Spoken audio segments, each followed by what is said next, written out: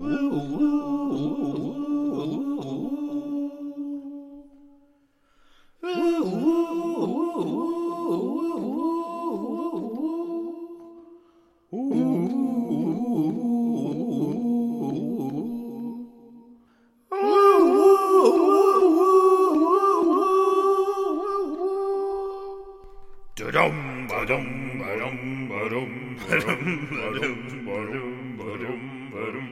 Yoda, Baby Yoda,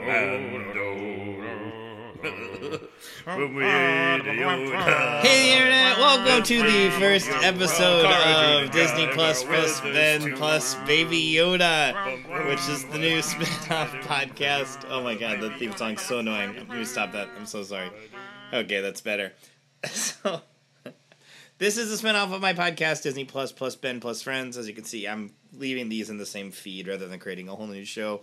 The idea of this is that we are just a few weeks out, 8 to be specific, from the season premiere of Season 2 of The Mandalorian, the incredible original Star Wars series on Disney+. And I decided, hey, I want to go back through and watch all the episodes. And then I was like, oh my gosh, I bet a bunch of other people want to do that too. And so this way we get an opportunity to kind of like do that all together. This first one I'm going to be hosting by myself. I'm not going to have a sidekick, much like Mando didn't have the adorable little Baby Yoda next to him. Although here in the studio I do have next to me my daughter's life-size Baby Yoda doll, which is adorable. You can see it in the show artwork, which I just used a photograph of my co-host, my silent co-host, LBY, next to the microphone. So what I'm going to do on these episodes is definitely going to be shorter than the regular Disney Plus episodes. I'm going to try to break it down in segments, kind of like I do the main show. If this is the first episode of the podcast you're listening to, maybe stop and check out another one. Find a movie that you want to listen to the episode of. But what we're going to do, obviously there's going to be spoilers because I'm going to be doing an in-depth breakdown of each episode of The Mandalorian Season 1. So this particular episode, we're starting at the beginning, a very good place to start. Chapter 1, which is called The Mandalorian.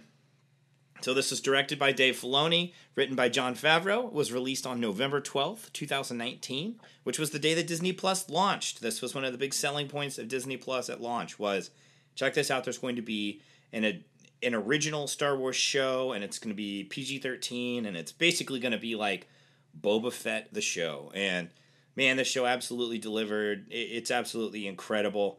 I'm going to try to talk about this episode specifically, but since this is the first one of these, I do feel the need to kind of broadly say that Jon Favreau did this really incredible job of bringing together this really diverse group of very cool, interesting directors. Bryce Dallas Howard, Deborah Chow, Taika Waititi.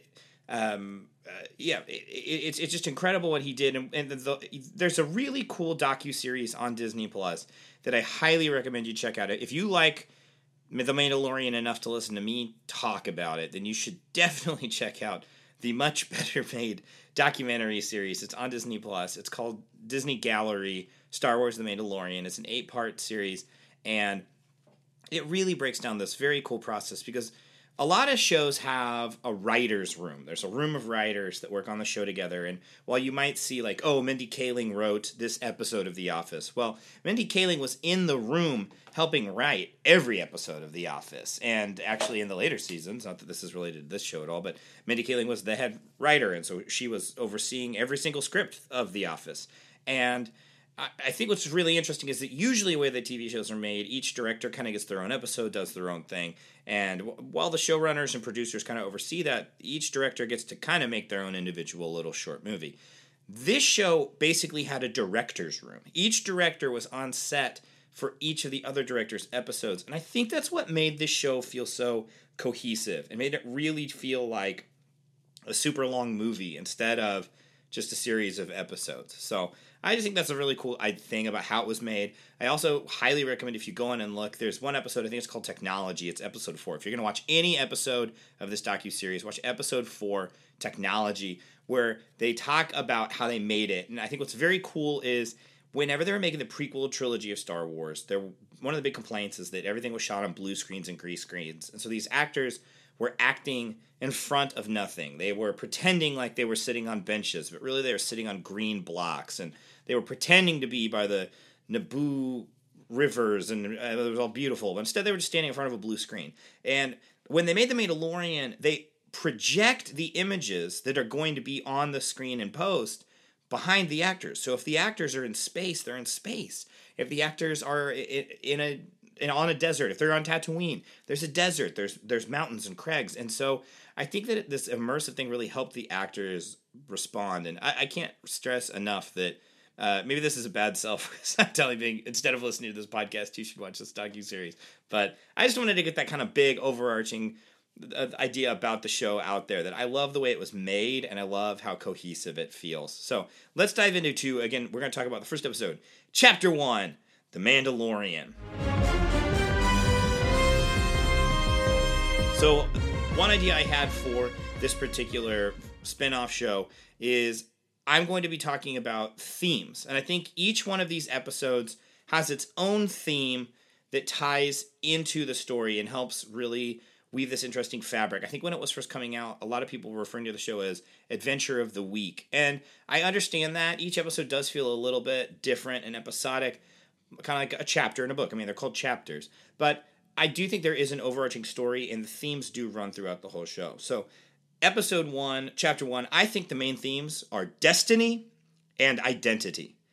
And this is definitely, these are two themes that we see throughout all of Star Wars. And I think that makes sense for an entry point to this show, that we're going to start with destiny and identity, because all of Star Wars is about the Force and what role it plays in your destiny and who you are and who you were born to be. And then again, identity, who you think you are. Can that person change? You know, Han Solo thinks that he is this just cold, calloused scoundrel when we first meet him. And by the end of his life, spoilers for Episode 7, which came out, I don't know, 7 years ago. When he dies, he basically sacrifices himself to try to save his son. And it's a beautiful run for that character. And so I want to talk about destiny and identity in this, and specifically the idea that what I think is cool about this very first episode is we get to see what The Mandalorian would have been like, what the show would have been like if it weren't for our adorable favorite little baby Yoda. We get to see how Mando is, how dark he is, what he's capable of, the very first scene, it's one of my absolute favorite parts. He kills that guy with a door. I mean, he grabs this guy with a grappling hook and he yanks him into a door, and then the door guillotines the dude down the middle. They don't show all the blood, but I mean, that's a brutal way to kill somebody. And I think that it's just so interesting to see who Din Mando has decided he is and what his life is. And yet, we will see that challenged throughout the show as he has to protect Yoda, baby Yoda, the child. You know, I know it's not really Yoda. Don't come at me. So I think he's such an interesting character. You're tempted to say a foil, but he's not even a foil, because little baby Yoda he becomes truly a child that Mando Din has to take care of, and it causes Din to think on his own childhood.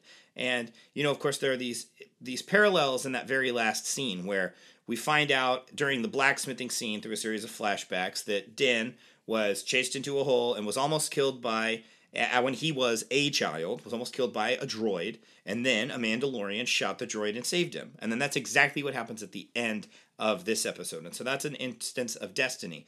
But then I also think there's some really interesting ideas of identity.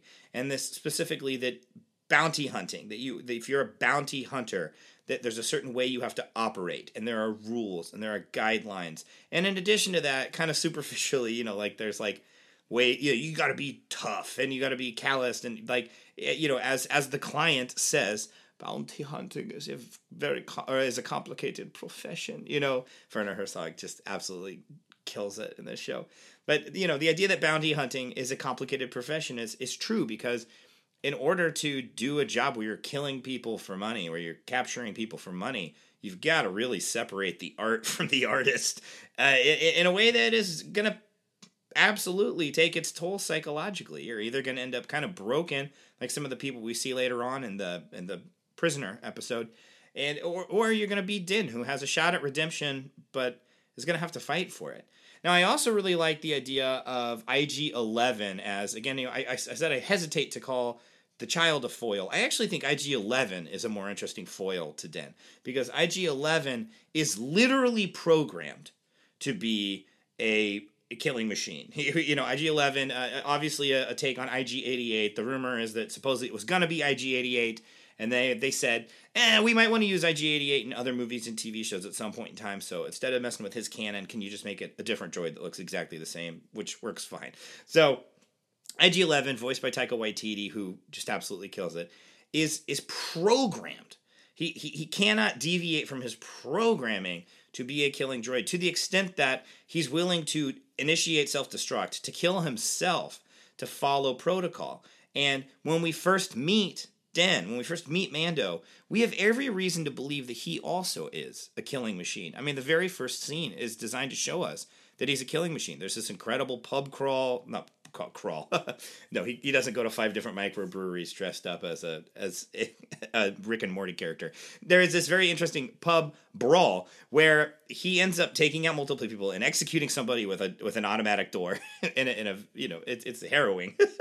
And it's all designed to show us that he is a killing machine. But then throughout the episode, we learn more of his past. We get that awesome flashback sequence at the blacksmith, and we see that he is in fact not. And the reason we know that he is not is at that last moment where he breaks the rules, he shoots IG-11 in the head, and he ends up saving the child. He sticks out his finger, and they have that, creation of Adam moment. And it's clear that he has decided that he wants to break the cycle, and he wants to become the Mandalorian that saved him as a child. Now, obviously, in the next few episodes, he's going to have to deal with the consequences of that. But this episode is all about identity, and Din breaking away from the identity he had established for himself and carving out a new one. So I want to also talk about my favorite parts, like I always do on the main Disney Plus show. I've already mentioned a bunch of them. I mean, one of my absolute favorite parts is just Werner Herzog as the client. He's incredible. I love that he had never seen a Star Wars movie and decided to do this anyway. I think just because Jon Favreau is, seems to be a very fun person to hang out with, and he felt like doing it. There's this really interesting story that at one point in time, there was this scene where the child was going to be all CGI, and Werner Herzog famously said, "Bring back the puppet, you cowards," and basically called Jon Favreau and Dave Filoni cowards, and they were like, "Okay, fine, we'll use the puppet, we'll use it." And I think that it's great. The practical effects are incredible. The child is almost always a puppet, and it's absolutely incredible. We'll talk about him more in future episodes because he's barely in this one. And then I also just like, in general, the introduction to Mando's ship and Mando's hardware. I grew up playing with Star Wars action figures, and so I'm always going to be hooked by the gadgets and the gizmos. And the way that Horatio Sands, as the Mithril, kind of goes down to use the vac tube and finds all the guns and ends up getting pushed into his onboard carbonite freezer. It's just very cool. It's awesome. Carl Weathers is great. We'll get more of him, but always one of my favorite parts of the show is Carl Weathers basically just playing himself, which is wonderful. I love that they didn't even try to make him, do the kind of fake Britishy accent thing that they often do in Star Wars. I love Kuiil. Nick Nolte's performance as Kuiil is incredible. So almost all my favorite things about this first episode are, in fact, introductions to these new characters. And then, finally, IG-11, I think, absolutely rules. The first time I saw this and IG-11 got shot and killed, I was actually kind of devastated, because I was like, oh my gosh, I can't wait to spend so much time with this character. I think these two are going to go on this romp with this little baby Yoda, and then he's dead. And I'm so glad that he ends up coming back in the last 2 episodes, because just an incredible performance by Taika Waititi, who actually has been nominated for several awards for his voice performance, as he should have, rightfully so.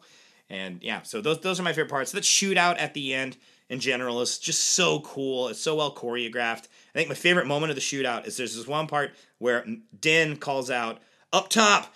and IG-11 shoots his guns literally straight up at a 90-degree angle from his elbows, straight up. and it's out of frame. We actually don't see him what he shoots or how he shoots, and then suddenly a Nikto just falls from the sky, and it is an incredible moment. Also, Mando using the grappling hook to pull on that blaster and then riding it. It feels like a video game in the best way possible. A lot of time when people talk about movies feeling like video games, I mean it in a bad way. I would love to play this video game. So those are some of my favorite parts, some of my favorite quotes. I mean, I think the quote is, "I can bring you in warm, or I can bring you in cold," which definitely needs to be the name of a song on the new A Day to Remember record. That's just an awesome line. It gets called back throughout the show. You know, at one point in time, he ends up getting to say, "That's my line," and blow up a ship. And it's just cheesy and fun in a really 80s way. It feels very, Schwarzenegger-y. I can absolutely picture, Terminator 2, "I can bring you in warm, or I can bring you in cold." This show is just going to be me doing bad impressions of people from Austria and Germany. I guess I don't know that that's where Werner Herzog's from. I probably should just guess.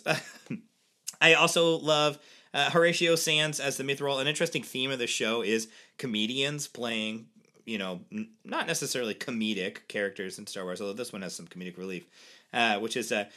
"If you've never seen a fledgling Mithril evacuate their thorax, you're a lucky guy, trust me." And he gives it this very, John Candy delivery, and I just absolutely love that. I already said it, but bounty hunting is a complicated profession, from the client. I also love that we never learned, that I know of, we never learned the client's name. He's just the client, same as the child. And in fact, the Mandalorian is the Mandalorian until one of the last moments of the final, final episode of the first season. We finally learned that his name is Den. And so I think that's a cool throwback to spaghetti westerns, that we've got the Mandalorian, the client, the child. I really like that a lot. I just love the back and forth between IG-11 and Mando in that last shootout. I love the line, "Do not self-destruct. We are shooting our way out." And then, laser blasts rain down on them. And then IG-11 just goes, "Beginning self-destruct countdown." It's so good. A similar IG-11 line I love. They're looking at Baby Yoda, and he says, "Species age differently. Perhaps it could have lived many centuries. Sadly, we'll never know." And then starts to pull out his blaster to shoot the child. And it's dark and funny and terrifying. I think they do a really great job of violence with Baby Yoda. We'll talk about that big time as a theme throughout the show. Those are my favorite quotes, and then I'm going to end each one of these with winners and losers. Droid don't pull people's arms out of their sockets when they lose. Wookiees are known to do that. I see your point, sir. I suggest a new strategy, R2. Let the Wookiee win. I think the winners of this episode are Mando. I mean, he goes through a romp and gets paid handsomely, gets enough to end up getting that cool shoulder plate, and then ends up, his paths end up crossing with the child, who is going to end up changing his life. And so that's the other winner here, is the child. And the child doesn't do very much in this episode, but definitely wins because his path has crossed with Mando. And the fact that Din is able to save his life by eliminating IG-11 definitely makes him a winner. And on the losers front, I'm going to go with Horatio Sanz's Mithril, who is just so slimy and pathetic, and we don't know what the bounty is for. These are troubling times in the galaxy. It could be very possible that this is a very good person, but what the vision we get of him is very slimy and pathetic, and just trying to escape constantly, and he has a very stressful on screen it's a few minutes, but in the actual time it would be several hours leading up to him getting frozen in carbonite. And then finally, the absolute loser of the episode, we're gonna just call him Doorman, the guy who gets grappling hooked into that door and just sliced in half. It's like a Mortal Kombat fatality. It's just wild. So those are the winners and losers of Chapter 1. The Mandalorian, again, that was directed by Dave Filoni. Oh, you know what? I'll tag on winner, Dave Filoni, because Dave Filoni is this massive Star Wars fan. He absolutely loves Star Wars. He got involved with Clone Wars, worked his way up into being one of the heads of Clone Wars, as well as the co-creator of Star Wars Rebels, and now is heavily involved in the live-action stuff. And he's really the person that George Lucas has passed the torch on to. I mean, he is the guy when it comes to, hey, would this happen? Does the Force work like this? Does the Force work like that? And so it's very cool because he's truly just a lifelong Star Wars fan who has basically become the next generation's George Lucas, so big time winner there. All right. So that's the end of the episode. Another thing that I'm going to do with these that maybe is a little bit different is I'm going to take questions. So if you have any questions that you'd like for me to answer on a podcast, send them to me at benbooksshows@gmail.com. That's benbooksshows@gmail.com. And in the subject line, maybe put Baby Yoda questions or Mandalorian questions, something like that calls my attention to it so that I know that it's not related to my other podcast, Ope Radio. So, again, if you have any questions, hit me up. I'll probably have co-hosts on most of these episodes. And then the other thing that's really cool that I am offering is that if you subscribe to my Patreon, which I don't ever want anybody to feel obligated. I always feel awkward asking. I'm Midwest as all get out. But to be very frank, this is the way I'm making money right now.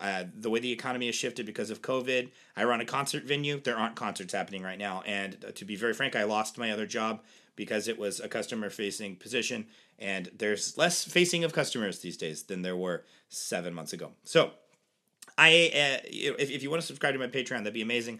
There will be a link to it in the episode. But I say all of this because I'm going to be doing listen-alongs for my Patreon subscribers. If you give me $5 a month or more, then you will get audio, which is a listen-along file of each episode of The Mandalorian. And at the start of the episode, I help you sync up with me, so I say 3, 2, 1, play, and we listen. And so it's basically an audio commentary track of me watching it. It's, little tidbits that I've learned from, my years obsessing as a Star Wars fan.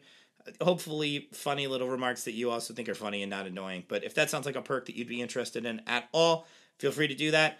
Also, please, finally, go vote for my podcast, Ope Radio, for the best of Kansas City 2020 and the Pitch Kansas City Awards. It's up for Best Local Podcast. It's a finalist among 5, and every vote would be just absolutely incredible. So thanks so much. Hope you enjoyed this. We will be back very soon with another full episode of Disney Plus Ben Plus Friends, as well as every Friday from now until Season 2 drops.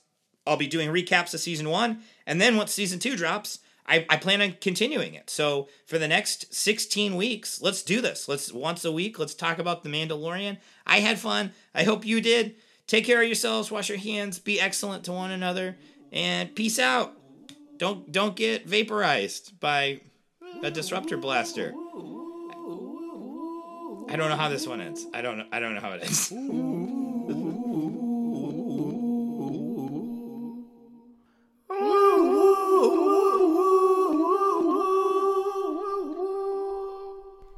Ba-dum, ba-dum, ba-dum, ba-dum, ba-dum, ba-dum, ba-dum, ba-dum, ba-dum.